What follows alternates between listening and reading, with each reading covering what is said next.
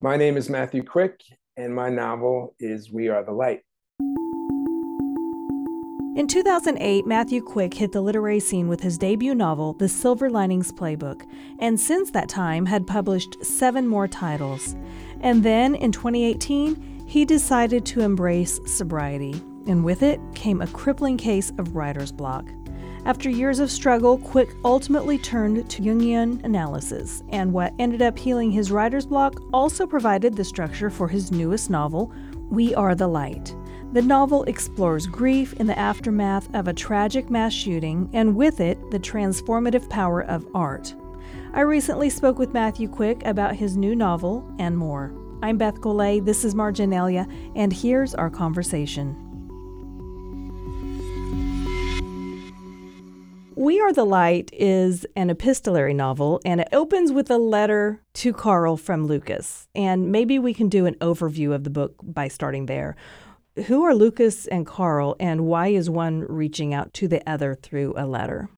So Lucas is my protagonist, Lucas Good Game, and he's a middle-aged man who has experienced an unimaginable tragedy in a movie house. And at the time, he was in Jungian analysis, and his analyst is Carl. And right after the tragedy, unfortunately, Lucas receives a letter from Carl saying that he can no longer be his analyst and that he's not going to be practicing anymore. So when Lucas needs Carl the most in his life, he's not there. And so Lucas decides that, very heroically, in my opinion, that he's going to try to woo his analyst back. And so he starts to write him these letters to keep his analyst abreast of what's going on in his life, and also to try to earn the right to have an analyst again. And there are these kind of heartbreaking love letters that he writes to his analyst because he's in so much pain. Can you talk to me a little bit about Jungian analysis? Is it similar to therapy? And you have your own experience with this type of analysis, correct? Yes, I've been in Jungian analysis for a little over 2 years now. And when I wrote the novel, I had been in analysis for a year. So, I've never been in any other type of therapy. So this is all I know. I've talked to other people who have. From what I gather, what separates Jungian analysis from maybe other approaches is it's a really deep dive into the psyche. And so it's less interested in taking care of symptoms than getting to the root problem of things. And so it's an experience that is not a quick fix whatsoever. In many ways, it's about breaking down the ego and breaking down maybe what we call the false self and getting back to the core of who we really are, what Jung called individuation. And so it's basically reprogramming who you are as a human being, so to speak. And we do that by, talking about what's going on in our life, taking a very symbolic attitude to the world and how we see it, and really having a deep philosophical conversation about the way that we're constructing narrative and the way that we're approaching stories. I want to talk a little bit about another character, Eli, and his relationship with Lucas, because, they're not related, but it seems like Lucas has a more paternal relationship with Eli than either Eli has in his own family or even Lucas for that matter.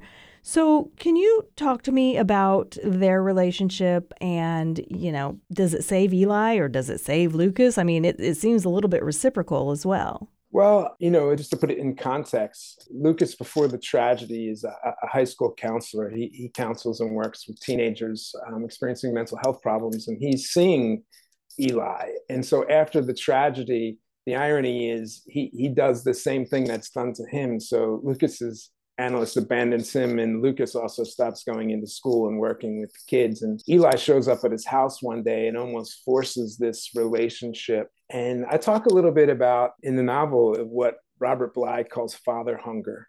And you have these men that are really craving, a father figure. Lucas really misses his analyst. Eli's never had a father figure. And so they try to figure out a way to deal with that father hunger together. And so, of course, Lucas decides to take on Eli and try to get him through this really horrific experience of the tragedy of the town. And in doing that, I think Lucas learns a little bit about what he needs as well.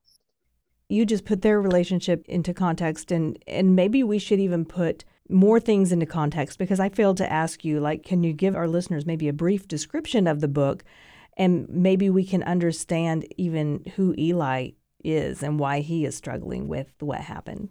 Sure. So the inciting incident, if you will, in the novel is a young man walks into a movie house with guns and starts shooting. And there's this tragedy. And this young man is named Jacob, and it's Eli's older brother.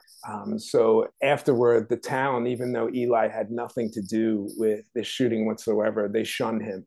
And they project a lot of shame onto him, and no one will talk to him. And he doesn't know what to do. He has all these conflicting emotions. He feels guilty because maybe he could have done something to help his brother, but basically he's just become the scapegoat for the town. And so Lucas decides that he's going to resurrect this boy and bring him back in and make him whole and bring him and make him part of the town again, is really what he wants to do. Because the town shuns him, and because Lucas is actually, taking some time away from his job helping young people at the high school because his wife was one of the victims of this violence, the two are brought together to work on a senior project, if you will, and they've decided to make a movie, and it's a monster movie. So talk to me about the metaphor of a monster movie and the restorative power of art. Yeah, so Eli is very interested in monster movies. He has a passion. He used to watch them with his brother, and so he decides, because he doesn't want to go to school anymore. Lucas comes up with this idea of creating a senior project, and so I was playing with the idea of what is a story, and controlling our own narrative, and also redeeming ourselves through story. But of course, everybody is looking at Eli as a monster, as the brother of the shooter. And Lucas, for reasons that you find out at the end of the novel, feels very much like a monster. And so they create this monster suit that they're going to, it's this wild creation, and they kind of externalize these feelings. These feelings that were very internal become something that we can see. In Jungian terms, we'd say that's raising it to the level of consciousness. And so there's a visual manifestation of these very complicated, dark feelings and putting it out there. And of course, through the movie making, they humanize this monstrous character who actually ends up becoming a hero in the film. And so it's in some ways a little on the nose, but it's this kind of beautiful metaphor for going into darkness. In the Jungian work I do, it's called shadow work. You find the things that you don't want to talk about, the things that you're hiding in shadow. And Jung would say that there's gold in the shadow, that you bring it to consciousness, and that sometimes the things that we fear the most are the things that we need most. And so Eli is afraid of the town, but yet by doing this art project and bringing the town, that's also the thing that redeems him. So by presenting the monster to the town can accept the monster, and then we have all of this healing that takes place throughout the novel. So you just mentioned darkness, and Lucas means bringer of light in Latin. Maybe just talk to me about the meaning of Lucas and why you chose that name. Well, the original title wasn't We Have a Light, but I was very much thinking about darkness and light. I was in a point, I had gone through this process of getting sober. It started in 2018, which immediately launched a long bout of writer's block that took me to a very dark place, which is why I entered into Jungian analysis. And I think I was really searching for light. And so, again, to find the light, you've got to go into the darkness. Jung talks about this a lot. And so the character of Lucas, yes, he's this guy that brings the light, but he has to go to this horrifically dark place in order to do that. Not only what happens to him in the theater during the shooting, but the emotional depths he has to mine afterwards through the healing and the grieving process. But I wanted to make sure that the reader knew immediately that this wasn't going to be some type of very downer book. Like, the book is really about hope and light. And I think that Lucas is embodying that. And, he's kind of the torch that leads us through this dark passage to this great experience of light at the end of the novel. The copy I read is the advanced reader copy, and in the front of the novel, there's a letter from you, and you're very open about your own experience with anxiety and sobriety. And you also mentioned your male friendships. So This novel was also like an exploration of masculinity and manhood. So I'm wondering if you could talk to me about male friendships, either Lucas's or yours or both. Yeah, definitely. It's something that's become incredibly important to me in the second half of life. And I think I grew up at a time when, in the 70s and 80s, when men were supposed to act a certain way. A lot of my relatives were war veterans. They were not men who said, I love you. They were not men who hugged you. They expressed their love in other ways. But I think I was really hungry for that. I remember before high school, every day I would go to my grandparents' house to have breakfast. And my grandfather was a World War II vet, very gruff man, Republican, fundamentalist Christian. But he would hold my hand every morning while I prayed. And that was pretty much the only time a man would ever touch me. And I remember how important it was to hold my grandfather's hand. And so when I was getting sober and, going through that experience, some of my male friends really showed up in simple and subtle ways. My brother and I started having an hour-long conversation every Saturday morning. My friend Matt here in OBX and I started having lunch and we would just talk. The writer Nicholas Butler and I started to have a conversation once a month, a 2-hour conversation about writing, about what it means to be a man in America. My friend Kent and I started a movie club, and these men, I think, could sense that I was suffering, and they showed up every week in a way to hold me, in a way that let me know that they cared about me. And that was incredibly healing for me. And so through the novel, in many ways, Lucas has these men show up for him. And his principal and best friend is a man by the name Isaiah.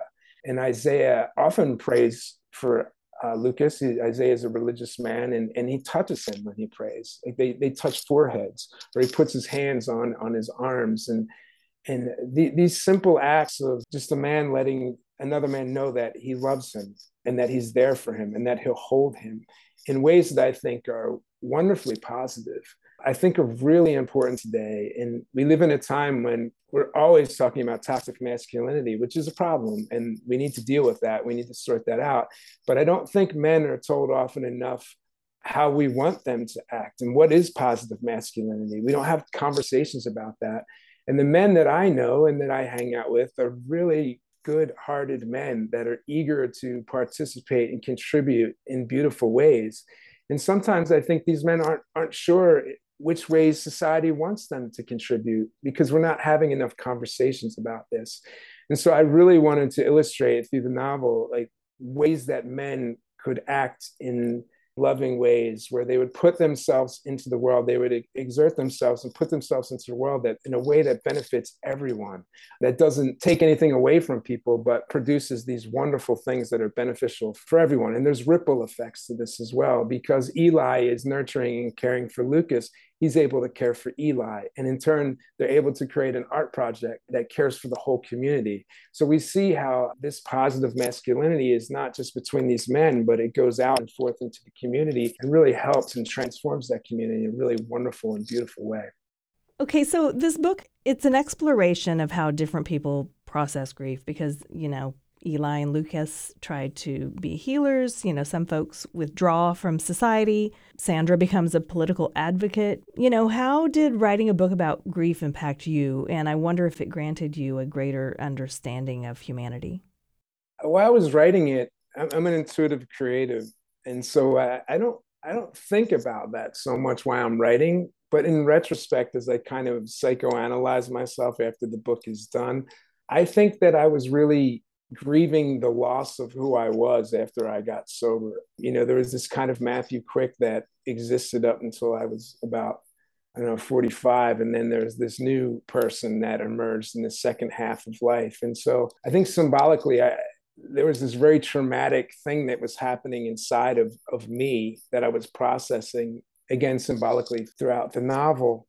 I think what I learned about the grieving process is that it's very tempting, especially as a man, to lone wolf it, when we have complicated problems. And I tried that at first, especially in early sobriety. But I think that we need, human beings are pack animals, and we need our pack, we need our tribe. And sometimes that takes a little bit of humility, and sometimes that takes a little bit of trust to open up and let the other people in our lives play an active role in our healing process. And for me, especially the way that I was raised, that was incredibly hard for me. It was incredibly hard to let other people take care of me and to love me. And so I think through writing the book, I realized not only how important that is, but how much I was craving that personally. And as I looked at all of these people who were showing up for me in my darkest time, I realized that it wasn't enough to just offer love and help to other people, but it's very important to be humble enough to accept that and to realize that when we're in a dark period that we need those things and that it's okay to do that.